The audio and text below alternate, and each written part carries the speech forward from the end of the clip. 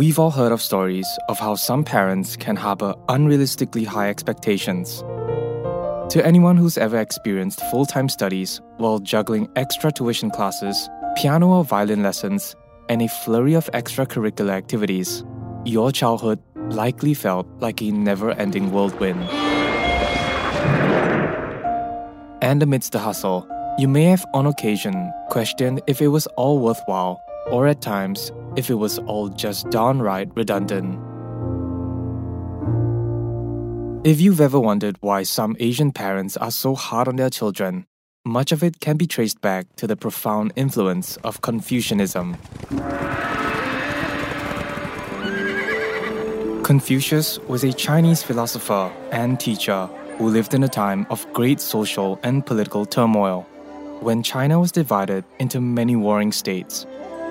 Deeply concerned about moral decay, social disorder, and the political corruption of his era, he sought to address these issues through education. In his teachings, he emphasizes the value of education and the role of the family in shaping an individual's character.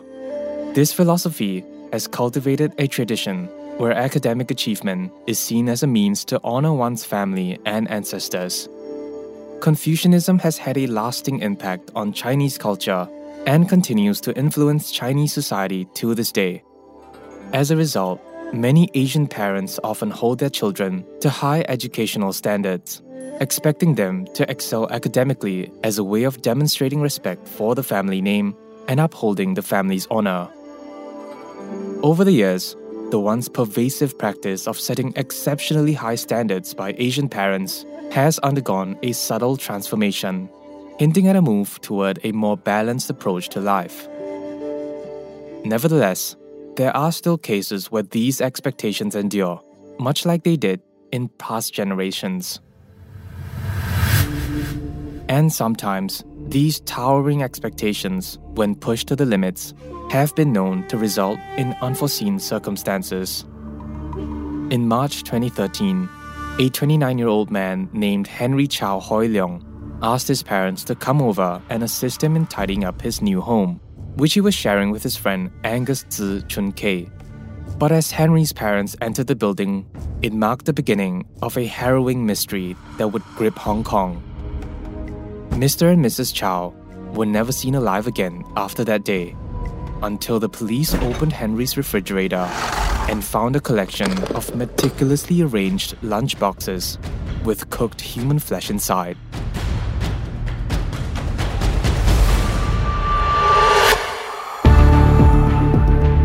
You're listening to Heinous, an Asian true crime podcast brought to you by MediaCorp and produced by One Up Media. This episode contains scenes of graphic imagery and violence. Listener discretion is advised.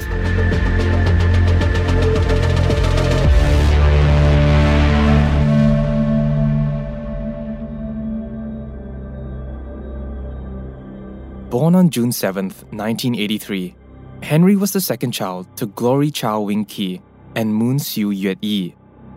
The family of four resided in a modest apartment in Hong Kong's western suburb of Sai Ying Pun. During his formative years, Henry's childhood remained relatively uneventful, yet it was evident that he did receive deep affection and unwavering support from his parents. They diligently financed his private tutoring sessions and piano lessons. However, to Henry, it may seem that these endeavors were not necessarily his choice, but rather a reflection of his parents' aspirations. From a tender age, Henry was often described as living in a world of his own. By the time he reached secondary school, his social circle dwindled to the point where he had few, if any, friends. This social isolation coincided with a decline in his academic performance, and understandably, his parents were extremely disheartened, prompting them to intervene. In an earnest attempt to salvage their son's education, Henry was sent to Canberra, Australia, to study mathematics. Perhaps his parents believed that a change of scenery and the prospect of new friendships overseas would provide the environment needed for him to thrive. But unfortunately, Henry's time in Australia was marked by persistent bullying and discrimination, which began to take a heavy toll on his mental well-being. This, coupled with his continued academic struggles, ultimately led to his decision to drop out of school in 2003. And shortly thereafter, Henry returned to Hong Kong. As Henry journeyed back home, one could only imagine the weight of his thoughts, sensing the immense pressure not to disappoint his parents. It was a journey laden with unspoken concerns. His parents had invested their hard-earned money in his overseas education, and the fear of what might happen if he were to fall short of their expectations seemed to get to him. Upon his arrival, Henry lied to his parents that he had successfully completed his studies. But it didn't take long for his parents to discover the truth. Understandably, his parents were incredibly disappointed and even angered, which prompted them to try again once more to steer him back toward education. Henry was quickly enrolled in a local university, but this endeavor, like previous attempts, ended in failure.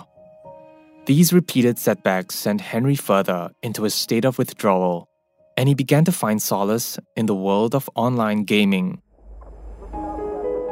According to reports, delving into online gaming became Henry's sole refuge, the only place where he found some semblance of validation.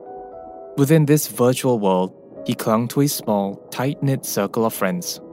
However, what made this all the more disconcerting was that Henry and his gaming community would often discuss deeply disturbing topics.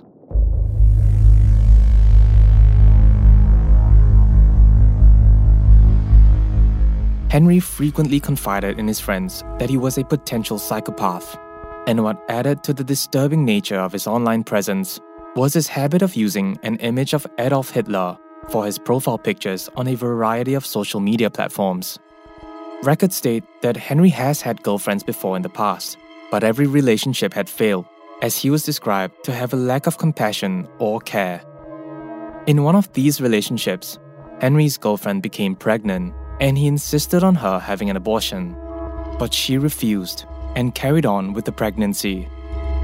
It was clear that Henry's true intentions lay in prioritizing his desires over accepting the responsibilities of fatherhood.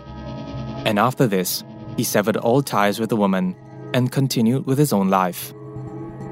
By the early 2000s, Henry had already experienced a series of job changes, with a turbulent work history marked by frequent terminations due to his subpar performance or impulsive decisions to quit when the job no longer appealed to him. However, it was during one of these jobs that he crossed paths with a friend, Angus Tsui.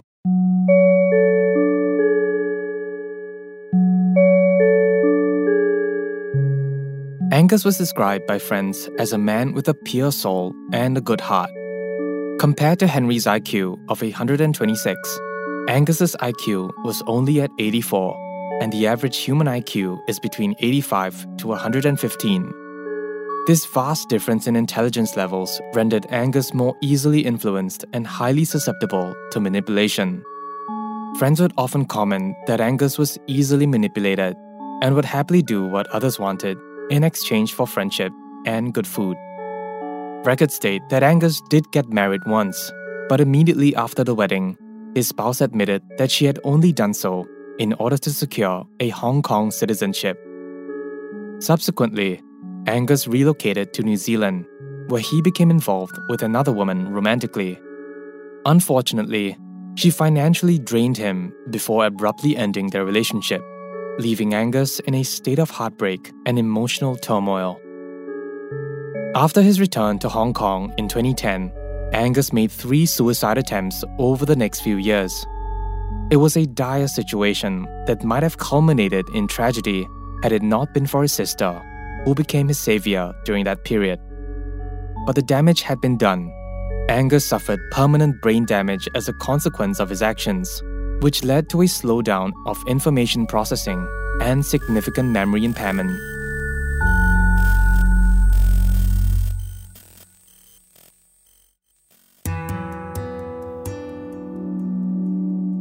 During the end of 2012, Henry found himself unemployed and living off his parents. Paradoxically, despite his financial circumstances, he maintained a lavish lifestyle, frequently dining at upscale restaurants and indulging in luxury attire. Furthermore, Henry's demeanor earned him a reputation for being somewhat elitist and extremely pretentious. He often looked down upon and scoffed at other people of lower socioeconomic status. Growing increasingly concerned about their son's lifestyle, Henry's parents urged him to find a job so he could support himself. Henry, however, did not take kindly to their advice and instead pushed back at their suggestions, leading to mounting tension within the Chau family, which began to strain their relationship. In February of 2013, a significant dispute erupted between Henry and his parents when he proposed the idea of selling their house and dividing the proceeds 3 ways: a share for Henry, another for his brother, and the remainder for his parents.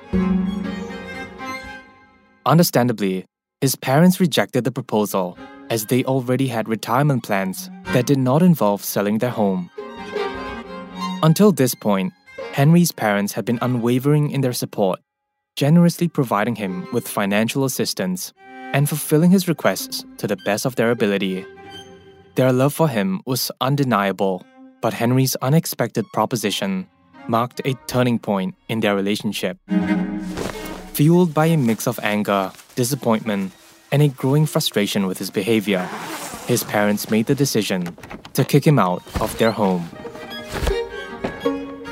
In response, Henry stormed out of the house and cut all contact with his family.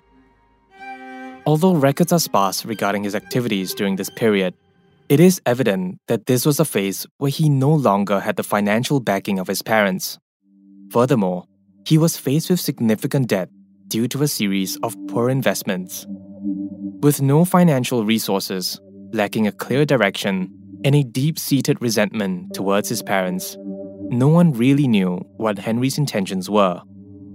However, it would soon become clear that his intentions were of a sinister nature.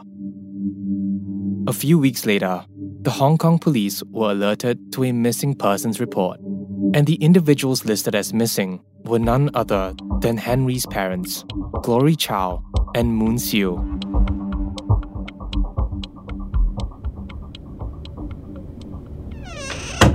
It's the 1st of March 2013 in an apartment at Tai Kok Tsui, Hong Kong. At the time, it was a lower-income, working-class neighborhood, a place where Henry knew that his parents had no connection to, and a place that Henry had rented himself. The doorbell echoed relentlessly through the cramped corridor. His hands trembled, but his determination was unwavering. It was a testament to the gravity of what he was about to do. Looking through the peephole in the door, the figures of his parents, Glory and Moon, came into focus. They were here to help Henry move in with his new roommate Angus, completely unaware of the profound danger that awaited them. "Hi, Mom." "Hi, Dad," Henry said, his voice revealing a subtle quiver, though he made a concerted effort to suppress his nervousness, not wanting to raise any suspicions in his parents. As Glory and Moon entered the dimly lit living room, they looked around and noticed a mess of boxes lying on the floor. Then, all of a sudden, a hand abruptly lunged out from behind, swiftly covering Moon's mouth. She let out a faint scream as she felt a metallic object slice against the delicate skin of her throat. She collapsed and blood was pouring out from the wound. Simultaneously, Henry sprang into action, launching a ferocious assault on his father, whipping out a knife and stabbing him in the back of his neck. Surprisingly, Glory mustered the strength to put up a struggle, despite getting stabbed in the neck. But immediately, Angus grabbed the knife once again, and with a swift, resolute movement, ruthlessly slashed through his throat. The room echoed with the harrowing sounds of this life and death struggle. Records state that Angus had accidentally stabbed Henry in the thigh and cut his fingers, and now with both parents lying dead on the floor, he left to go to the hospital, where he received 11 stitches for his injuries.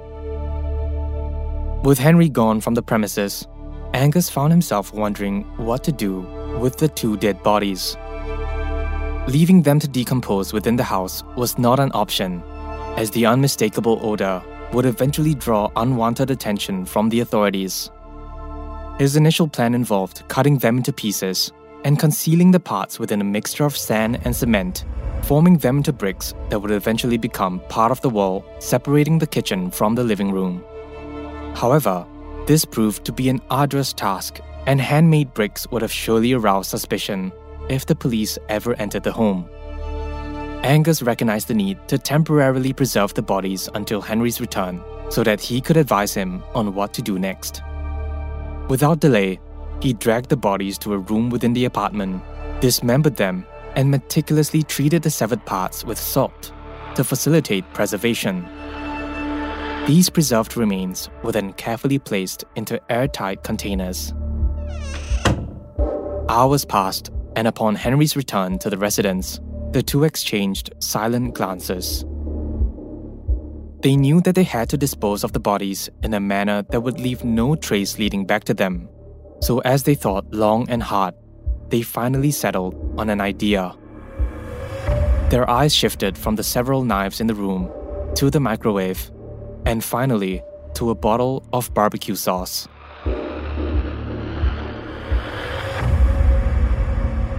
That's coming up in the next episode.